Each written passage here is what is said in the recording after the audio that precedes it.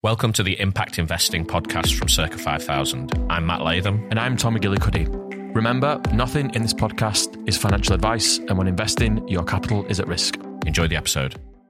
Okay, hi everybody. Welcome back, episode 10.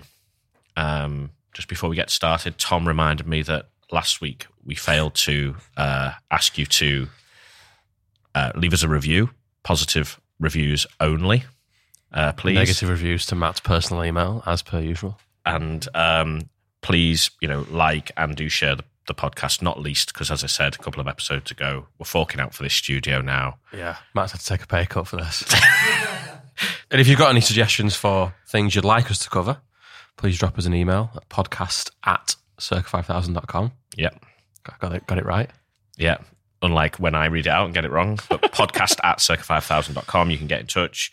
And actually, topic for this week is inspired by one of the emails that we did get, which was talking about when is a good time to start investing and when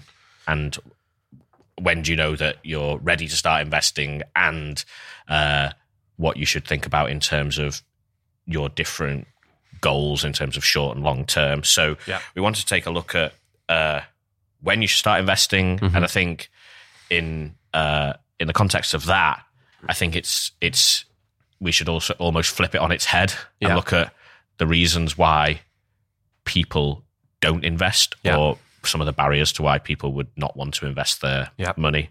And I think in the context of where we are now, I think the news and the economic news is perhaps a blocker for people. We've got high inflation, cost of living crisis, interest rates going up. People don't know about what their mortgage rates will look like, uncertainty around energy bills, etc. There's a lot of reasons why this might just get put on the do it later pile or ignore for now.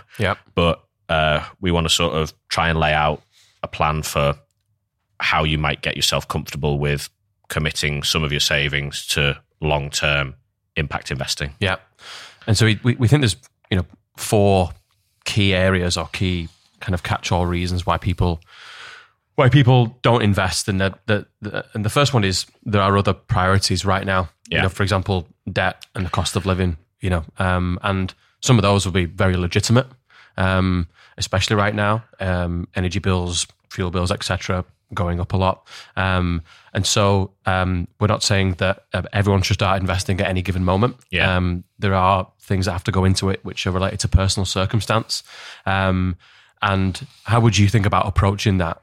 Say you're somebody with, you have credit card debt, you don't have any savings yet, you've not built up a cash buffer. How should those people start to think about investing? Yeah, well, I think, it's good to start to think about prioritizing and different pots of money, if you like. And actually, the temptation is you see something shiny, you want to go and invest in it. You see some, new product, whatever. Whereas actually, you're not ready to invest at that point. It's about getting yourself to a point where you're ready. And you have to have some appreciation for your own financial circumstances. So I think the first step would be to understand what you're earning and what you're spending. And, you can only really start to invest or save when you have a surplus in that equation. So you can either start to earn more or look at your costs. Both are easier said than done. But I think it's important to prioritize paying off things like high cost debt. So if you're in a situation where you've got real high cost debt, this could look like credit cards, it could look like short-term loans, those type of things, there is no point starting to consider meaningfully investing money if you're paying 25% or even more on credit card or loan debt when the average return of the stock market over time 7, 8, 9, 10%. It just doesn't make sense. You're actually a greater return with your money to pay off that money that's costing you 25% a year. So really I would prioritize, first of all, getting that debt paid down. And building up a cash buffer. So, we go back to, it is uncertain times. There are known cost of living increases coming down the track in terms of energy bills and all those type of, expenses that are rising due to inflation. And we are in an economic uncertain time, as in, is the economy going to go into a recession? Is how long is that for? What will the ripple effects feel like? Yep. So I think it's about sort of sharpening up your own financial situation as much as you can. Prioritize paying on off those debts. Build up a cash buffer, and the cash buffer, different people will tell you different things. But 2 months' salary, 6 months' salary, somewhere in that range is normally a sort of good buffer to have. Not only in the sense that you've got some money to live off if you end up in a difficult situation, but also because things happen. Car breaks down, boiler breaks down. Yeah. There's always an unknown expense that happens that you don't necessarily want to be putting on that credit card or taking a loan out for. So building up that savings is the first priority, and this is sort of getting yourself to a point where you're investment ready. I think is the point there. Yeah. And would you do those things kind of in order, or would you look to do them kind of in tandem with each other? Yeah, I mean, I think there's a textbook answer, right? So the textbook answer would be pay off high cost debt, build up a cash buffer, and then start to invest once you're happy with your cash buffer. Yep. But I actually would say that there's psychological elements to this, whereby filling up each bucket in order is probably not the correct way to go. Yeah. So I would say if you've got a high cost credit card or loan, put most of your money to that first, whilst maybe trying to build up a small bit in a cash buffer. And then once you've made a dent in that debt, increase your allocation to the cash buffer, and then start putting a small amount towards some investments. And we'll come on to what those investments should look like maybe in a bit. Yeah. But I actually think that what that does is it starts to get you comfortable with the idea of putting money away that doesn't just get spent. Because that's a difficult habit to break for a lot of people, is living month to month, week to week. And B, getting you comfortable with investing. It's much easier to get comfortable with what you consider to be a small amount of money. Yep. If you're putting 10, 20, 30, 40, 50, £100 a month, depending on what you consider to be a relatively manageable amount, that's much more comfortable than if you have to go and put 1,000 of your hard-earned cash savings to one side. So I think it's to manage those three in balance, basically. And I think the other point to think about right now is that, yes, interest rates and cash savings rates are going up, but inflation is still way ahead of them. Yeah. So if you can go and get a 1.5% cash savings account, but inflation's expected to hit 13% later this year, you're still guaranteed to lose money. You're guaranteed to lose. So that money in cash has no utility value. No. That money in cash has absolutely, it's not earning you anything, it's actually losing you money. Yeah. But all it has in terms of value is it's deployable in the short term for those emergency cover type expenditures. Yeah.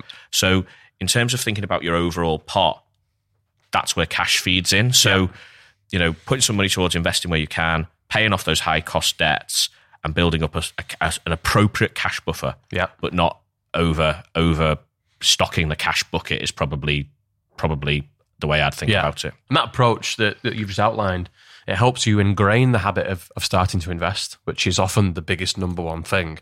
And whilst you're doing it small, whilst you're building up and paying off that debt or building up the cash buffer, you're getting used to seeing your money move around, because you've never seen that before. Yeah. You've only ever seen your credit card bill. Yeah. You've only ever seen your savings, which has been earning next to nothing, so you won't see that balance moving. But you'll start to see what it's like to see your money fluctuating around, which at the beginning is a big psychological step to get over. Yeah. So once you've built that up over a period of time, what we see a lot with our customers is they may start small, they get used to it over a 3 to 6 month time period, they feel comfortable with it, they start investing more, and they're used to that journey, and they're used to seeing the money move around week to week, month to month. Yeah. And so that approach helps you ingrain that habit and get over that kind of psychological hurdle much quicker. Yeah, and I think it brings us on to the reasons people don't invest. Number 2 is that they think that they don't have enough money, or that, you need a lot of money to get started investing. Yeah. And actually, what we're saying there is that starting small is actually quite good, because a big chunk of getting investing right is A, sticking to it. So it's not putting money in and then drawing it out. And B, getting over the psychological temptation of panicking when when markets start to fluctuate or when your balance starts to fluctuate. Yeah. So allocate some money to investing as early as possible. Yeah. And when we're saying that we do mean small amounts. Yeah. If you're in that situation where you're prioritizing paying off debt and you're prioritizing shoring yourself up financially for these rising costs or unmet costs, but starting doing something is that habit forming thing. I still think there's still a big portion of people that think you need to get to the point where you have, say, £10,000 and then you put it all in investing on day one. Yeah. And I still think the majority of people still think that's what they need to do to invest. But you can start from much smaller amounts, 5, 10, 15, 50 quid, 100 quid a month, whatever you can afford at the start to build it up. And what we think is a great way to get started is by picking that amount and sticking to it monthly, setting it on autopilot and just letting it recur. It's actually an investment strategy called dollar cost or pound cost averaging, meaning that you're setting the same amount on the same day every month and buying kind of regardless. Yeah. And it's a good investment strategy in and of itself, but it's psychologically another way to ingrain the habit, to make it automatic, to make it forgotten about. And you can do that from very, very little amounts. You don't need to build up this huge buffer to begin. I still think it's a common misconception that you do. Yeah, and it's a much better investment strategy. Even if you had the 10,000, it's actually arguably a better strategy to say, right, spread that over 10 months or 6 months or whatever, just to get that averaging effect in. It's something that you and I personally have done, and what we do personally is not the right or wrong answer of what to do, but we've been doing it for over 10, 11 years with our own money, and we continue to do it to this day because it takes out the emotional nature of investing in the financial markets and in investment markets, because every month, no matter what, I have an amount of money that I can afford that I'm investing, and I know that over the long run that'll amount to a good financial outcome for me. Yeah, I think there's a difference here between starting small and expecting small amounts of money to radically transform in value as well, though. Yes. So, if you can allocate, 50 quid a month or something like that, you'll have 600 quid by the end of the year. You shouldn't expect that to then turn into 600,000 by the end of the year. Yeah. You have to be realistic that actually starting small is only the first step. Yeah. The only real way to build up material amounts over the long term is to increase that amount and stick to it for long periods of time. Yeah. And I think one of the things that people would say once they're at that point where they're ready to invest, where their high cost debt is gone and they've got enough in cash and they're now looking for options, if you're in that fortunate position to do that, is that they tend to either over invest, where they end up, well, I'm going to save £2,000 a month, and they put it in the account on the 1st of the month, and then by the 28th of the month, or even sooner, they're sort of taking it out the markets, and then you're exposing yourself to these short-term amounts. Or the other end of that spectrum is, that you can stick to 20 quid, but come the end of the year, you're underwhelmed by the amount that you've managed to accumulate. Yeah. I think setting that amount is a really personal thing, and I think the importance is to sort of challenge yourself to set an amount that's stretchy, take it out of your paycheck as soon as you possibly can, but an amount that you can stick to where you won't be clawing it back each month, and then challenge yourself to try and gradually increase it, especially if you get to a point where you're having a pay rise or something like that. Yeah. It's important not to just live into that wage that is the temptation that everyone does. I think people, especially in the past few years, have been sold a meme of what investing actually is in practice. They've been told certain things are investing that aren't. They're more akin to gambling. And so if you put 100 quid in this, it could be worth 1,000 tomorrow, then you withdraw it. But what actual proper investing is, for example, if you put £5 in an account and at the end of the year it was worth £6, that's a 20% return, which is a solid, a very good year for the stock market. Generally, over the long run, maybe 10% a year. The S&P's delivered over the past 100 years, annualized. But people will be annoyed with that. It's only become £6, but on a percentage term, it's still a great outcome. It's just you've deployed very little capital in order to achieve the outcome. So it's important to understand that if you put small amounts of money in, it's not going to be life-changing, but it's the way to begin and build up, and then you can build up the amount that you invest into the point where long in the future that those percentage returns have really added up to create a nice pot of money for yourself. Yeah. And then I suppose this brings on to number 3, which is we see as the main reason why people don't start investing is that they're worried about timing. Yeah. So that's a question you get all the time, Yeah. which is, when's the best time to invest? Should I wait for the market to drop?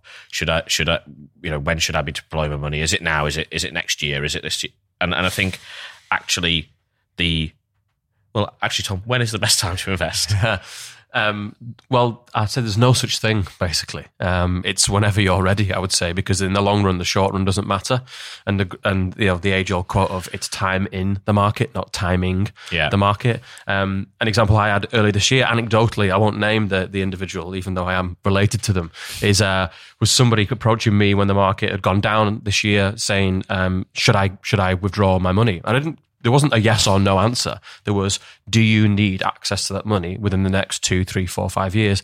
The answer was no. So they'd answered their own question, basically. Yeah. So there's no such thing as the optimal time to start investing. The important thing is to start and have yourself committed to a proper time frame for an outcome. And a proper time frame, honestly, is at least, I would say 4 years, 4 or 5 years, if you're investing in equities predominantly. If you're investing in a high-risk equities account, so you're investing in companies that are perceived as slightly more risky, but you could return you a decent amount of money in compensation for that risk, then you need to be thinking in 4 or 5 plus time horizon. Really, in an ideal world, you're thinking 10 plus years. Yeah. And the best investors of all time that have the best record are the ones with the longest time horizon. There's no mistake about that, because they make solid fundamental investments over massively stretched out time frames. And if you look at the general stock market over long time frames, the chance of you achieving a positive financial outcome is massively increased the longer you stay in the financial markets. And so it's important to just begin, but have it in your head that you're doing this for the maximum amount of time that you can, 5 plus years, really. Yeah. And the key factor again is probably a psychological one, which is having that discipline and not conceding to that fear if markets start to fluctuate. It's really hard. I've done it in the past when I first started investing, panicked and withdrawn and lost a decent amount of money for me at the time. But it's important to just really think and embody long-termism when it comes to investing, and that's 5 plus years. A guy that we read and that we listen to called Howard Marks. He runs an investment firm called Oak Tree Capital Management. But a lot of the stuff that he produces is a little bit dense, even for us. It's very, very financial. Even for you. Well, okay, right, even for me. But there is a light podcast version of what he does, which is what I consume. I tend to listen to.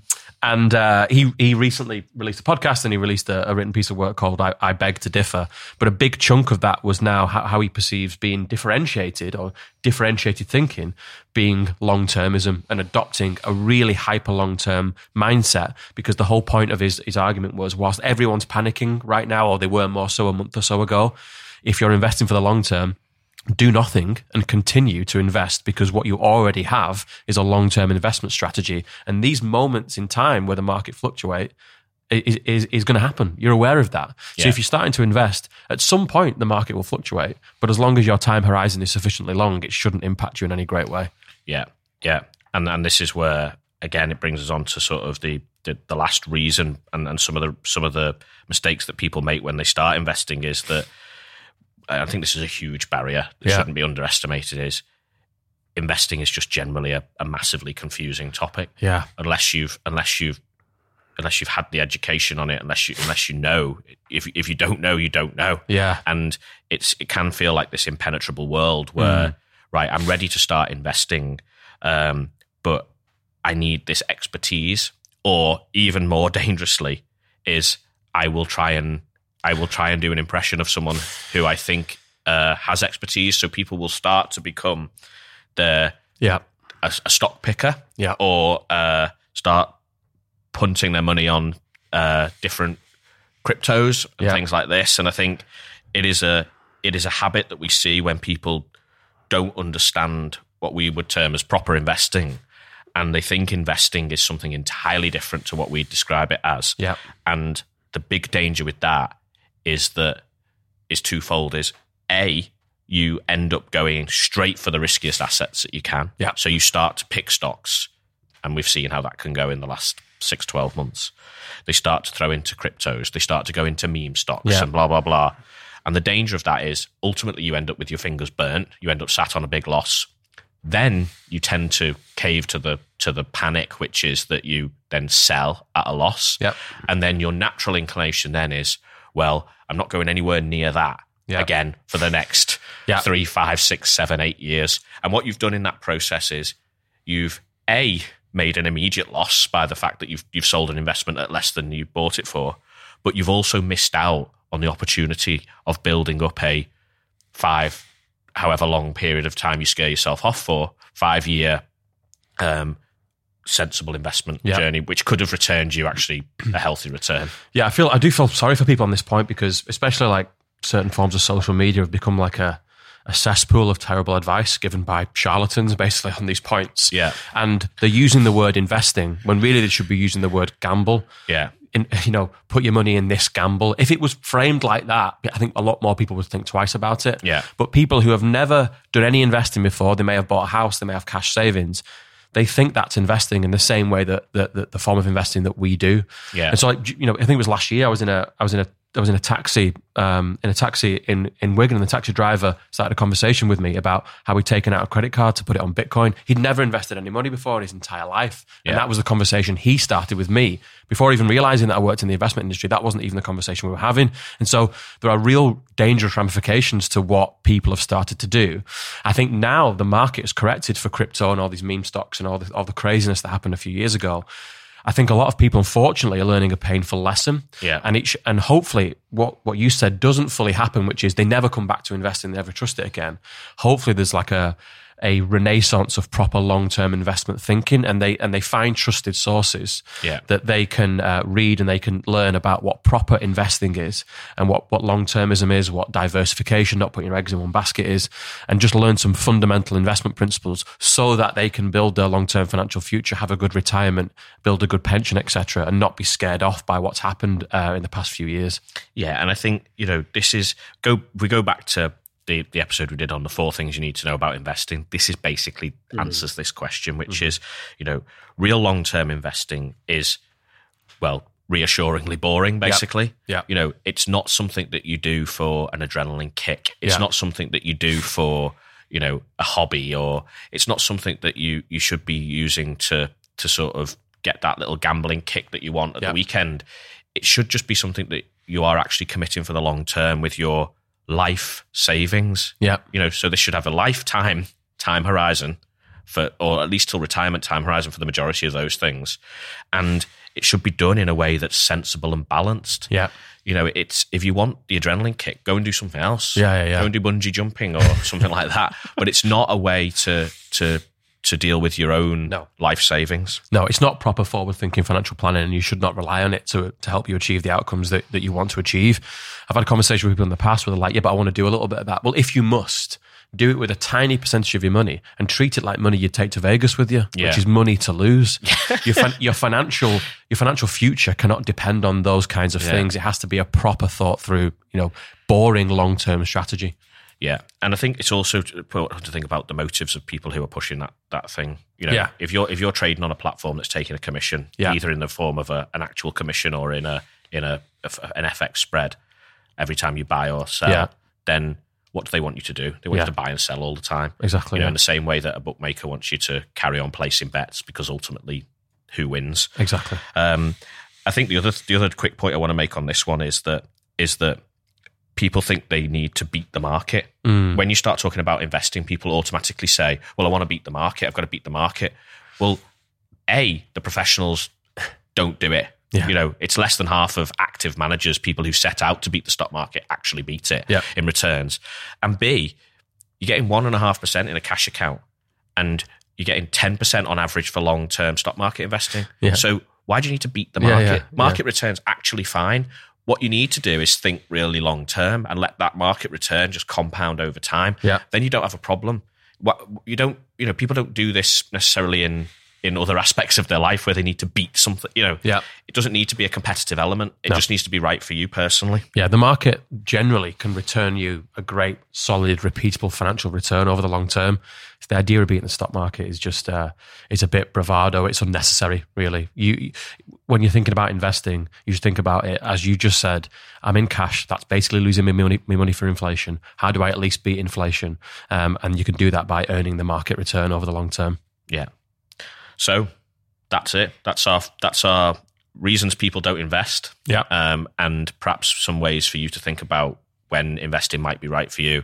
Important to say that, financial advice is like visiting your GP. You can't really give medical advice en masse, and you can't really give financial advice en masse. So nothing in this is meant to be specific financial advice for you. It's meant to give you some ideas to go away and think about and make sure that whatever direction you take is suitable for you personally. And if you're unsure on that, then you should seek proper advice from a professional who can speak to you about your personal situation. Thank you, everyone. Until next time. Thanks. Goodbye. Impact Investing from Circa 5000. Thank you for listening to Impact Investing, a podcast brought to you by Circa 5000. Remember, when investing, your capital is at risk, and this podcast is not financial advice. If you like what you hear, then please remember to like, subscribe, and share the podcast.